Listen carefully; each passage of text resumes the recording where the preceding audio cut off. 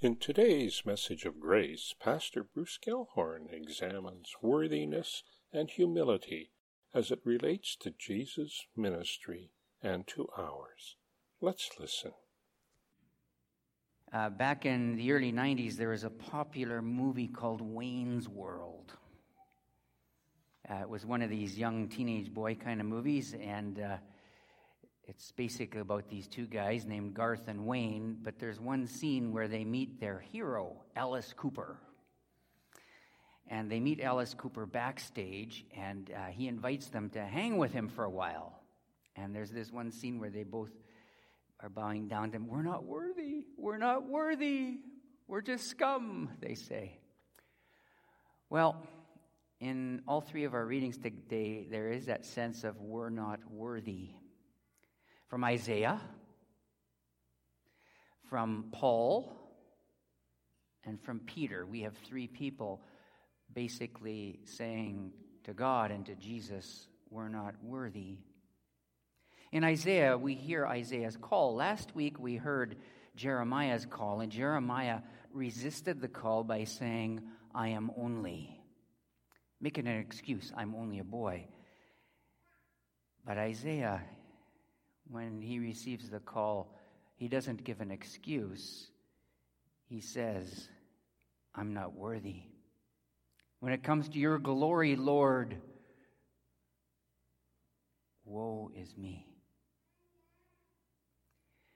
But he responds to the call by saying, "Here I am." You will hear the text. It's a familiar text. There's angels, seraphs with 6 wings. One of the seraph takes a burning ember and touches it to Isaiah's lips to wash away the uncleanness of his lips. God calls. Isaiah says, "I'm not good enough." And God calls us too, and sometimes we feel we're not good enough. But the response is, "Here I am, send me." Reading from Isaiah. In the year that King Uzziah died, I saw the Lord sitting on a throne high and lofty, and the hem of his robe filled the temple. Seraphs were in attendance above him, and each had 6 wings. With 2 they covered their faces, and with 2 they covered with their feet, and with 2 they flew. And one called to the other and said, "Holy, holy, holy is the Lord of hosts. The whole earth is full of his glory." The pivots on the threshold shook at the voices of those who called, and the house filled with smoke.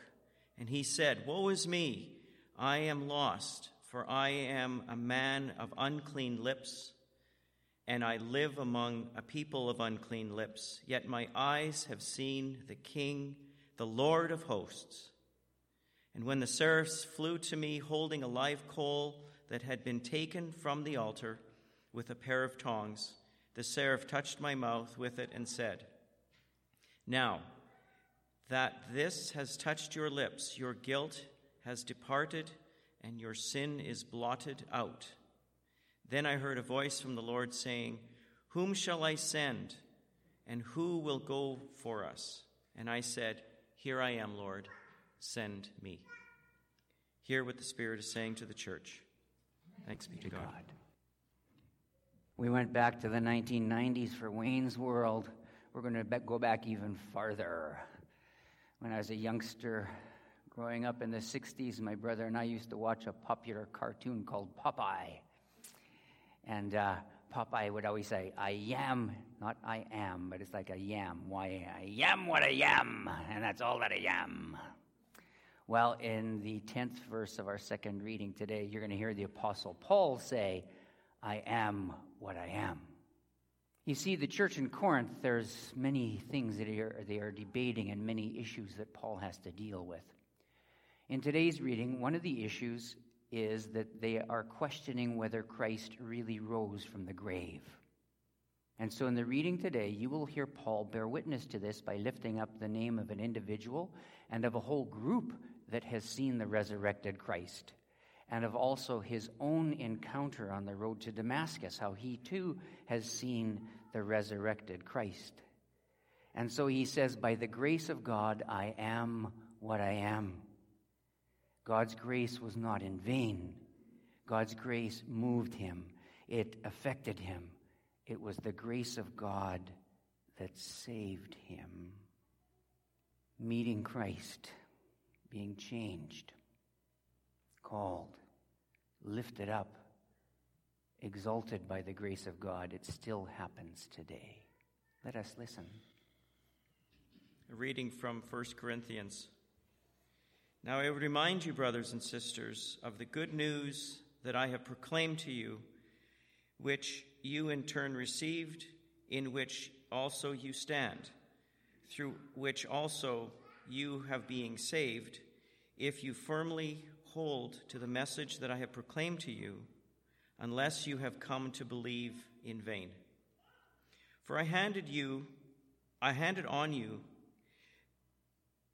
as of the first importance what I in turn had received, that Christ died for his sins in accordance with the Scriptures, and that he was buried, and that he was raised on the third day in accordance with the Scriptures, and that he appeared to Cephas, then to the 12. Then he appeared to more than 500 brothers and sisters at one time, most of whom are still alive, though some have died. Then he appeared to James, then to all the apostles, and last of all, as to one untimely born, he appeared also to me. For I am the least of the apostles, unfit to be called an apostle, because I persecuted the church of God. But by the grace of God I am what I am, and his grace toward me has not been in vain. On the contrary, I worked harder than any of them, though it was not I, but the grace of God that is within me. Whether then it is I or they, so we proclaim, and so you have come to believe. Hear what the Spirit is saying to the church. Thanks be to God. The Holy Gospel for today is recorded in the 5th chapter of St. Luke. Glory to you, O Lord. Once, while Jesus was standing beside the lake of Gennesaret, and the crowd was pressing in on him to hear the word of God, he saw 2 boats there by the shore of the lake.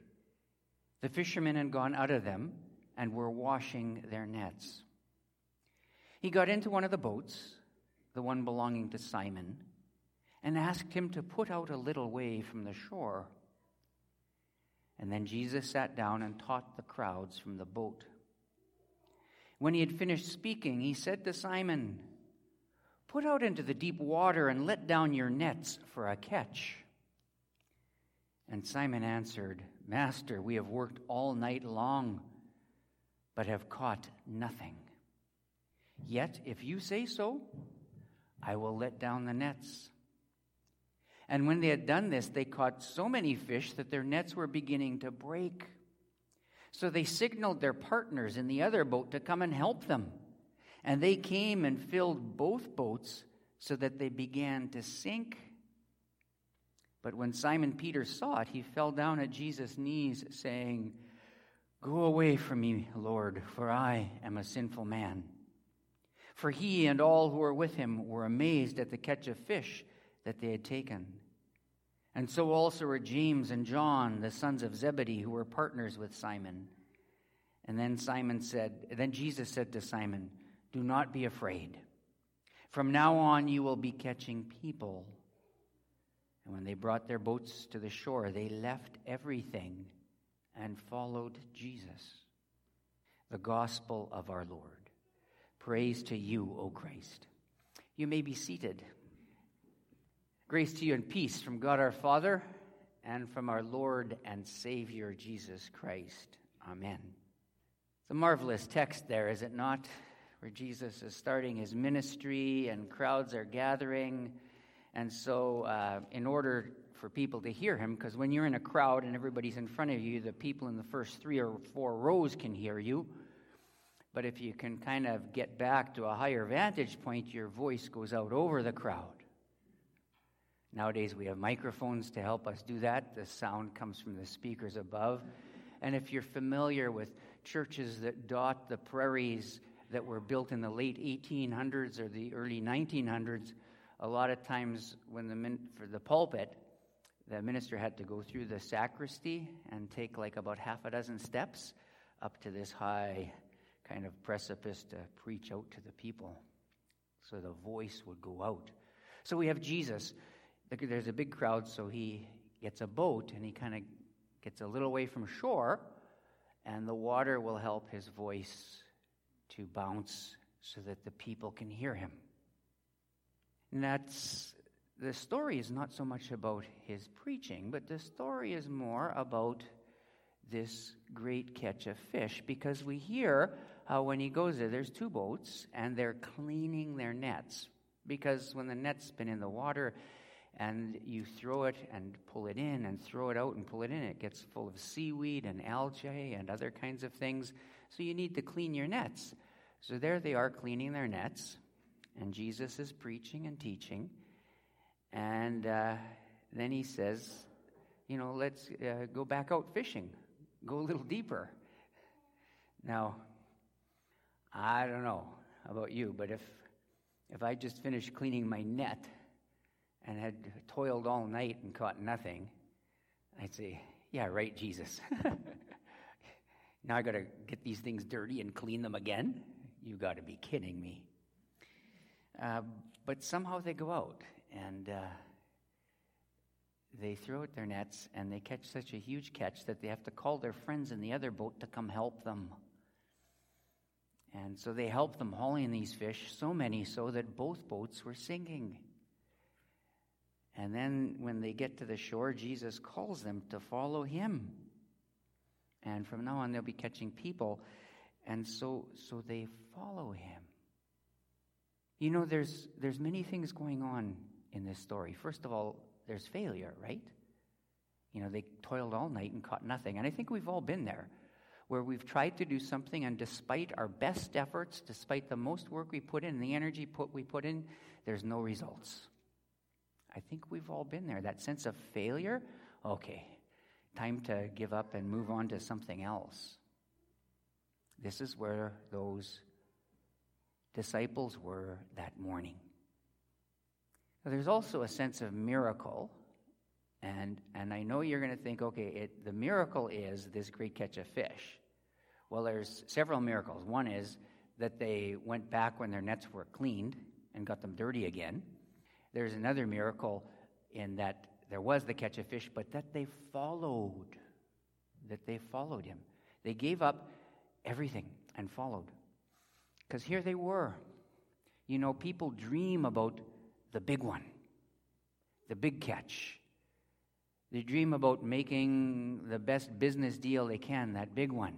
Oh, here it is. It's right there. It's in the boat. And they walk away from it. They walk away. It's amazing, too, because we read how the sons of Zebedee, James and John, were there. The sons of Zebedee. Do you know what else they're referred to in Scriptures as, James and John?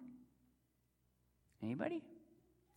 They're also referred to as the sons of thunder. Sons of thunder. So, sons of thunder, that means their dad thundered. And probably in our lifetime, we've all known of somebody like that, who thunders, right? They're loud, they're boisterous, they express their opinions, they're right out there, they tell you what to do, they're in charge. That's their dad, right? Now they catch this huge catch of fish. Bye, Dad, we're going to follow this Jesus. You're leaving me with all this work? There's a miracle there that they followed. There's also humility. I alluded to the humility in all three of these texts in my introduction to the first lesson by referencing Wayne's World. We're not worthy. There's humility here. When Peter realizes, he says, Lord, go away from me. I'm a sinful man. There's humility. Because Peter was the kind of guy who was out there speaking before he thinks. He's loud and boisterous too. But here he is, Lord, depart from me. I'm a sinful man. There's humility here.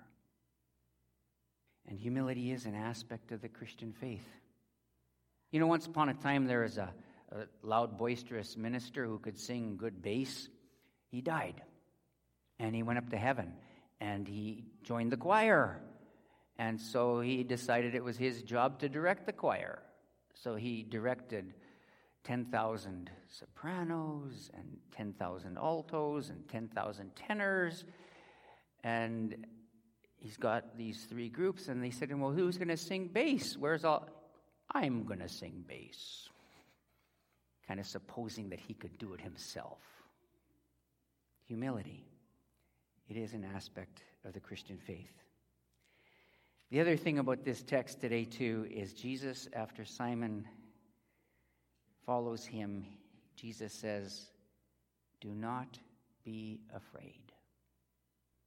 Do not be afraid. That do not be afraid or don't be afraid or don't fear. Do you know how many times that's mentioned in the Bible?